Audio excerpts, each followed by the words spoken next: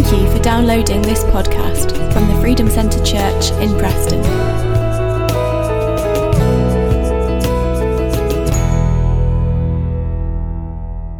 Amen. Right, good morning, everybody. Hello. Morning, Sandy. I'm so glad you're here. You're an enthusiastic responder, and I love it. Good morning. I hope you're all well. I hope it's been a good week. I'm going to tell you a story this morning about a rocket, because, you know, it's Sunday, and why not? So I was reading this week, and I learned about the Ariane space program, and in particular, the Ariane 5. And if you'll humour me for a minute, I'm going to tell you now about it, because it's relevant is the main reason, but also, you know, kind of funny. So on the 4th of June, 1996, the European Space Agency was going to launch its latest iteration of the Ariane rocket program, the Ariane 5. And this was a rocket, I did a lot of research, and I think it was unmanned, so I think it's okay. But it was carrying all sorts of like technological satellites and things that I don't understand into space for a reason that is unclear to me. But the idea was that it would go up, and it would take the things up there and leave them there. And what happened was it launched, and it was in the air for 37 seconds, and then it sort of flipped 90 degrees and exploded into lots of tiny pieces and dumped quite a lot of quite toxic waste over quite a large part of the world. But they cleared it up, and it was fine. But it was broadly speaking, an absolute failure. It cost about $370 million to sort it all out, and it was enormously humiliating for the European Space Agency. And the reason why it failed was this. They had spent millions and millions developing this new rocket with these new systems, these new satellites to go up into space. And in amongst all of that, what they'd done was reused one piece of software from, I assume, the Ariane 4, the previous models. They'd reused this one little bit of software, and unfortunately, that one little bit of old software was the little bit of software responsible for determining which way is up. And the kind of the massively increased speed and performance and everything else of this new rocket was just too much for it. And I'm going to look at Theo now to make sure that I say this right, because the internet tells me the problem was that it was trying to fit a 64-bit variable into a 16-bit integer. Are those the right words? Yes, the right words. The internet also told me that the equivalent thing is like if you've got 10,000 gallons of ice cream that you're trying to put in a little freezer. The first few will go in okay, and then the rest of the ice cream will melt, and it'll be a big, horrendous mess. And that's kind of what it was doing. It was so overloaded with software, with information that it couldn't handle this bit of software, that it just collapsed. It thought down was up, everything got wrong, and the rocket just exploded. It couldn't handle it. And the scientists and engineers, they put all that effort into creating that shiny new thing that they were really excited about, and it was no doubt going to allow them all kinds of new opportunities, but they'd overlooked one thing, and that is that the software, what was inside the rocket, and what was going on outside the rocket, the new stuff, they weren't compatible. It wouldn't work. What was going on inside couldn't deal with the new stuff that was surrounding it on the outside. And I promised you that was relevant, and hopefully now you can kind of see why. I'm telling you that because that is true in our lives as well. And I want to look this morning at how we prepare ourselves when we are looking to God to do new things. How do we prepare ourselves when we are looking for God to change things externally? How do we make sure that what is going on the inside matches what it is we want to see on the outside? So if you have a Bible with you, please can you turn to Mark chapter 2, and we're going to look at verse 18 to 22. And I don't doubt this will be a familiar passage to the vast majority of you. Mark chapter 2, verse 18 to 22, and it is Jesus being questioned about fasting. And it says this: "Now John's disciples and the Pharisees were fasting. Some people came and asked Jesus, 'How is it that John's disciples and the disciples of the Pharisees are fasting, but yours are not?' Jesus answered, 'How can the guests of the bridegroom fast while he is with them? They cannot, so long as they have him with them. But the time will come when the bridegroom will be taken from them, and on that day they will fast.' And then this is the key bit that I want to focus in on this morning. 'No one sews a patch of unshrunk cloth on an old garment. Otherwise, the new piece will pull away from the old, making the tear worse. And no one pours new wine into old wineskins.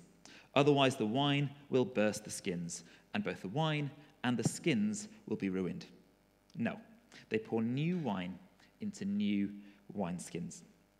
I'm just going to pray, Lord Jesus, I pray that we would have soft hearts and open ears to hear your word this morning. I believe so passionately, Father, that you have got a word for us today, that you want to speak into our lives today, that you want to speak to us today. And so, Lord Jesus, we want to receive what you have for us. I pray that you would speak now through me, that you would intervene in my words, Lord, and make them into your words, Father, that you would just speak your truth into our lives this morning, that we would leave here changed. In your name, Jesus. Amen. Right, so this is a story that you may well be familiar with. You might have heard kind of messages on this story quite a lot, and we might be familiar with that image of kind of the wine and the wineskin. So I want to start this morning just by looking at a slightly different angle of it. And I want to just think for a moment about the Pharisees, because I kind of the longer I spend being a Christian, the more I think about the Pharisees. And if you kind of have grown up in church and church tradition, you've got very, very used to looking at the Pharisees as like the bad guys. And that's fair enough, because they were. But I think that actually sometimes they are more similar to us than perhaps we want to believe. And if we just write them off as being like the bad people, we close the door to learning from them and close the door to kind of learning that, what it is that Jesus wants us to from their example. And so I just want to look at kind of who they are and how they came to be who they were. So they were Jewish people, and their deal was that they kind of felt themselves to be like the custodians of the faith. And so they've sat for ages in this kind of period of silence, and they are desperately waiting for a move of God. They are desperately waiting for Old Testament promises and prophecies to be fulfilled, and they've seen the kind of historic failures of the nation of Israel, and they really keenly did not want to be the ones to drop the ball. They didn't want to get it wrong. They didn't want that kind of shame and embarrassment that comes from kind of stuffing up the instructions and the law of God. And they were determined that the same thing wouldn't happen to them. And so they are people who, like at least in theory, desperately wanted a move of God. They desperately wanted to see a saviour come. But in trying to get it right, in trying to kind of follow all those rules, they became religious in the very purest sense. And the word religious, it comes from the Latin religio, which means an obligation, or to bond, or to bind. And their faith became obligation. And they had really noble intentions. What they wanted was really good. But they ended up being slaves to law and to tradition. Because their only reference point was the past. They could only look to the past principles and past ideas and the past kind of rules, and they had no capacity really to adapt to what God had in mind for their future.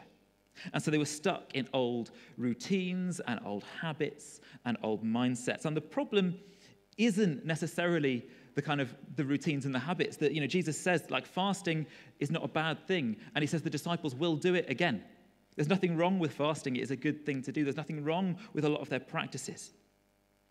They were, broadly speaking, following the Old Testament law to the letter. The problem was that they were stuck, and they were rigid, and they were inflexible.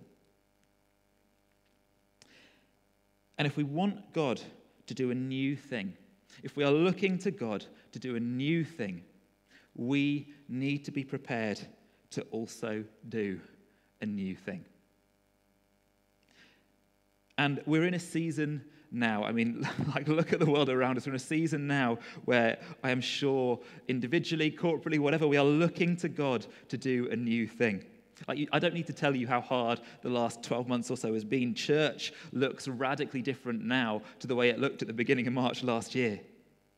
As a society, as a nation, globally, we've gone through a period of social and political and spiritual division, and we've struggled for contact and for community. And as we kind of bring things back to normal in theory, there is wariness and there is apprehension and fear, or for some people maybe there is impatience and there is frustration and maybe anger, and all of that stuff that kind of comes with getting back to normal.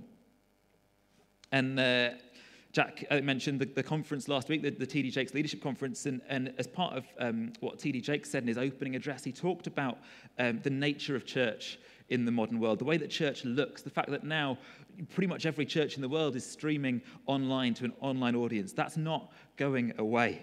We're adapting our technology. We're reaching people potentially globally, people who, some of them maybe are just happier to be at home in their pajamas than they are to ever be in the room.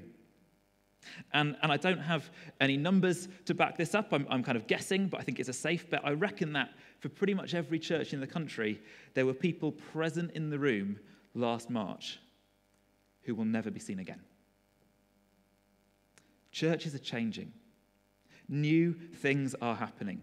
New things are happening in the world, whether we like it or not. And so our response to that shouldn't just be, I can't wait to get back to normal. I'm sorry to be the bearer of bad news, but normal is gone and a new thing is happening. And we do ourselves and God just a great injustice if we look to slip into old routines and old habits and just get comfortable in the old way of doing things. We should be eagerly anticipating and eagerly praying for God to do a new thing in response to the changes in the world around us. And then we should be preparing ourselves in anticipation so that when that comes, we're ready for it.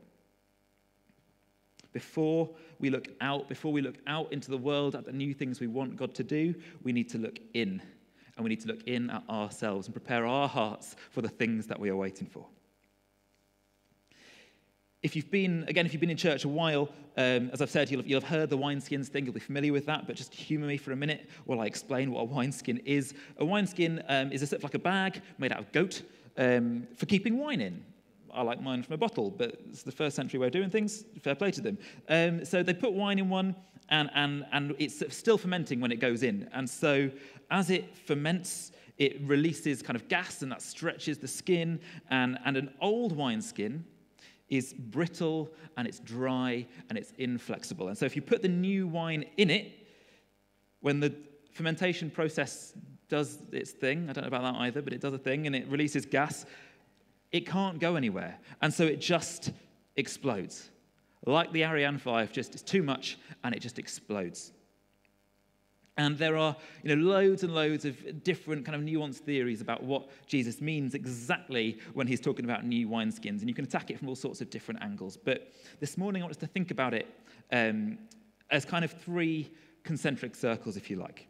There is out there, out in the world, as our outer circle. There is in here, like in this building, in the church, in here as our inner one, and then in here, inside our hearts. And if we want new wine, if we want the new wine of God, if we want a new move of God or renewal or revival or whatever it is that you want to call it, if we want that out there, we need it first in here. And if we want it in here, we need it first in here. So we, as a church, need to be ready, like a new wineskin, to expand and to stretch and to change and to adapt and to do things differently. But when we talk about that as a church, that's not just on Jack and Sue, that's not just on the leadership. No church changes just because 5 people in the room have decided it will. It changes because the people in the church catch something of the vision, and there is intimacy with Jesus in everybody's hearts. It's on every single one of us to expand and to stretch in anticipation of what God is going to do. And that kind of leads me to the heart of what I think God has for us this morning. Because if you're anything like me, you hear the words expand and stretch, and a little bit of you inside dies. And your heart sinks, and you just think, like, no, maybe it's not, maybe it's just me. But you think, look, that's well and good in theory. That's okay. It sounds positive. I want to expand. I want to stretch. But Sam, you don't understand. I've got a job. And it's hard. Like I'm a doctor, and you've heard? It's not been easy. Or I've got kids, or I've got like financial pressures, or I'm struggling with my mental health or my physical health. And so you hear the words expand, and you just think, into what? Like into where? How am I going to expand now? My life is full. I'm at capacity. Or maybe you're thinking, like, I've been there. I've been stretched. I've been stretched to my limit. I've been on every rota we've got. Maybe You're not even in the room now. Maybe you're watching this later on because you're upstairs now, dealing with all of our children and serving. And maybe you've not been in the service for weeks because you spend your time up there. And if that is you, can I just pause for a moment this morning and say thank you? We love you, we appreciate you, and you are doing an amazing thing. But maybe your experience of church, and I hope and I pray not this one, but maybe historically your experience of church is that you feel like you've been just stretched to capacity. And now you feel like an old wineskin, like you're just brittle and fragile and ready to burst. And when we're struggling enough with the way things are now, the idea of adapting to something new, frankly, is not all that appealing. And I get it, and it's hard. And if that's you this morning, first of all, you are not alone. That's normal. It's been tough. It's been a tough year. But I believe that God has something for us this morning. If that's you, I believe there is a message for you. And so the question that I want us to deal with is if we feel like we are the old wineskins, if we feel like we are brittle and dry and just kind of fed up, how do we become new wineskins? How do we go from old wineskins to new wineskins? And the good news is, ours is a God who does renewal. Ours is a God who does swapping old for new. He makes all things new. If I could have picked a song to sing this morning, and I very nearly did text Tom and ask him to, I would have chosen that Graves into Gardens song. I've been listening to it this week. He trades old for new, beauty for ashes, and we'll come back to that in a bit. I'm skipping ahead. But God makes all things new, and if you are burdened, and if you're weary, and if you're burnt out, and if you're brittle, and if you're feeling like an old wineskin this morning, I believe so strongly that God's word for us this morning is that he sees you and he wants to restore you. If you have a look in Matthew chapter 11, verse 28 to 30, Jesus says, and again, you'll be familiar with this, "Come to me, all you who are weary and burdened, and I will give you rest. Take my yoke upon you and learn from me, for I am gentle and humble in heart, and you will find rest for your souls. For my yoke is easy and my burden is light." The Message version of this passage is really popular, and I understand why. It puts it so nicely. It says, "Are you tired? Are you worn out? Burnt out on religion? Come to me. Get away with me and you'll recover your life. I'll show you how to take a real rest. Walk with me and work with me. Watch how I do it. Learn the unforced rhythms of grace. I won't lay anything heavy or ill-fitting on you. Keep company with me, and you'll learn to live freely and lightly." Learn the unforced rhythms of grace. Keep company with me, and you'll learn to live freely and lightly. There's a saying in the business world, I don't know where it comes from, but I know that it is quoted often by pastors to make exactly this point. The saying is, every system is perfectly designed to get the results it gets. Every system is perfectly designed to get the results that it gets. And so if the results in your life at the moment are that brittle wineskin stuff, the stress and the burnout and the anxiety, maybe it's time to change something. And like wiser, better people than me have written very long books about how we do that and how we go about kind of reordering our lives and stripping away the unnecessary stuff and kind of really taking rest and walking and working with Jesus. But for now, I will say this. For the disciples, the new wineskin, that new wineskin approach, that didn't mean doing more. It didn't mean doing more. For the disciples, it meant doing less. Everybody else was fasting, and they were just busy being with Jesus. And when I talk about expanding, when we look at this kind of idea of being able to expand like a new wineskin, I'm not talking about how much we do. I'm not talking about how much we do. I'm talking about how we do it. I'm not talking about adding like volunteers to the media rota or the youth team or getting involved in raising money for a bigger premises or any of that stuff. Like, that stuff is good. And if you want to do it, great. I encourage it. But that's not what I'm talking about. I'm talking about expanding the capacity in the depths of our souls to receive from Jesus, to listen to Jesus, to make space for Jesus. So that the things that we do when we do them are motivated by time in his presence. Not by obligation, not because we've always done it, not because of routine, but just because we love Jesus and we've spent time in his presence. If you were in Connect groups last time, a couple of weeks ago, we were looking at contemplative prayer and on the importance of spending time just in stillness and in silence with Jesus and just allowing him space. The devotional app, if any of you use it, it's an app called Lectio 365, and it has a sort of daily devotional, and it's from the same people, the 24/7 prayer people.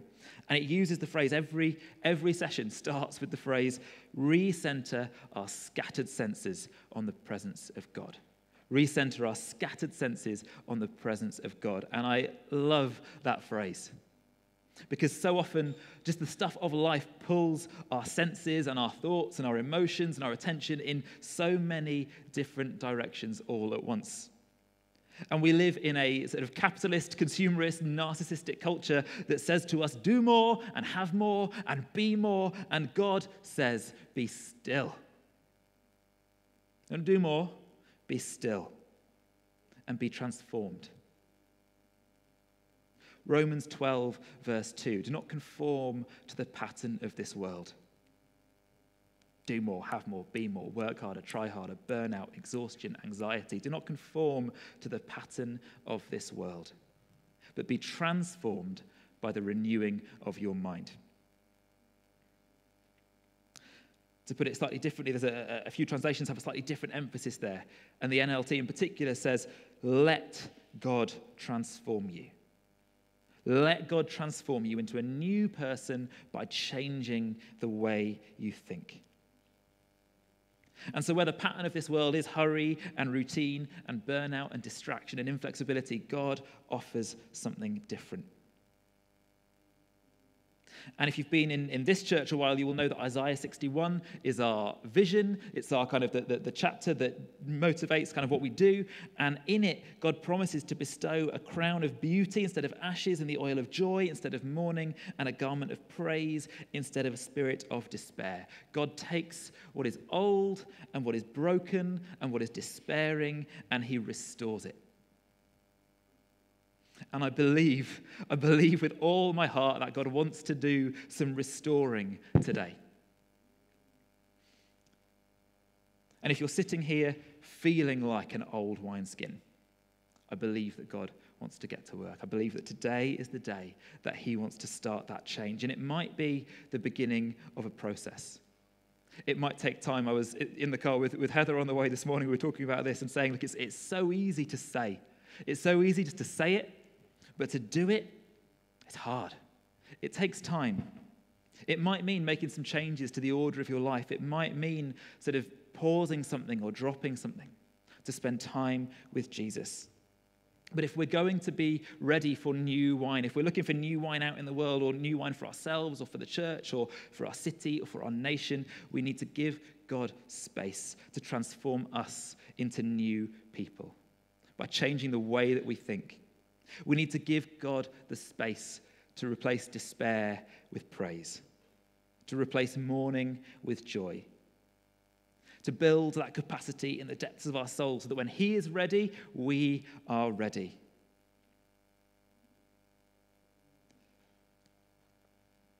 There is, again, a quote, and it's on the wall of the behaviour unit at school, but it says, if you do what you have always done, you will get what you've always got. If you do what you've always done, you will get what you've always got. And so if we want to see God do something new, maybe we need to stop doing the things that we've always done. Change something, make space for him. Mark Sayers, Australian pastor, says, and I've quoted this before, that personal renewal precedes corporate renewal. As in, what we want to see here has to happen in here. We can't participate in what God is doing out there if we are not ready for it. If we're not ready in here, he'll do it, but he'll do it with somebody else. We need to be ready for it in here so that we can participate with God in what he's going to do out in the world. And Mark says, he goes on to say that we can only be a healing presence in the world without being affected by the world if we first become living temples of his presence. We can only be a healing presence in the world without being affected by the world if we become living temples of his presence. As in, our actions are not motivated by obligation, not by routine or mindless religion, but just by being in the presence of God. If we try and go out and affect change and do things and we haven't been in the presence of God, that's where the burnout comes, that's where anxiety comes, that's where the stress comes. And so if we're going to be new wineskins, we must be still before God. We must spend time in his presence. We must resist just doing stuff in favor of doing stuff from a place of peace in the presence of God. And so I don't have a quick fix for us this morning. I don't have the answer. I can't fix your anxiety. I can't fix your burnout, but God can. And maybe it doesn't happen right now this second. I hope and I pray that it does, and I want to give some space in a minute to give him the opportunity to do that. But maybe today is the start of just saying, do you know what, God? I need to make some changes. I'm going to do something differently. I'm going to spend more time in your presence. And maybe all the time I've got is while the kettle's boiling in the morning, but I'm going to spend that time with you. Maybe all the time I've got is after the kids are in bed and I've just got a little bit of time before my eyes close themselves because I can't stay awake any longer, and I'm going to spend that time with you.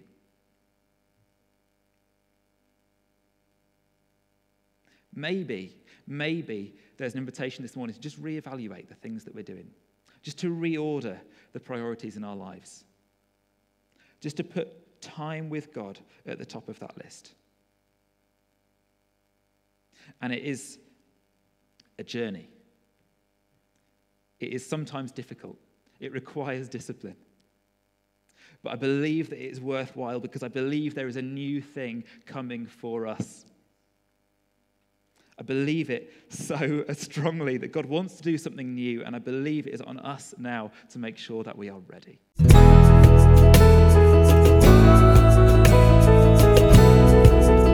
For more information about our church or to access more of our resources, please visit thefreedomcentre.com.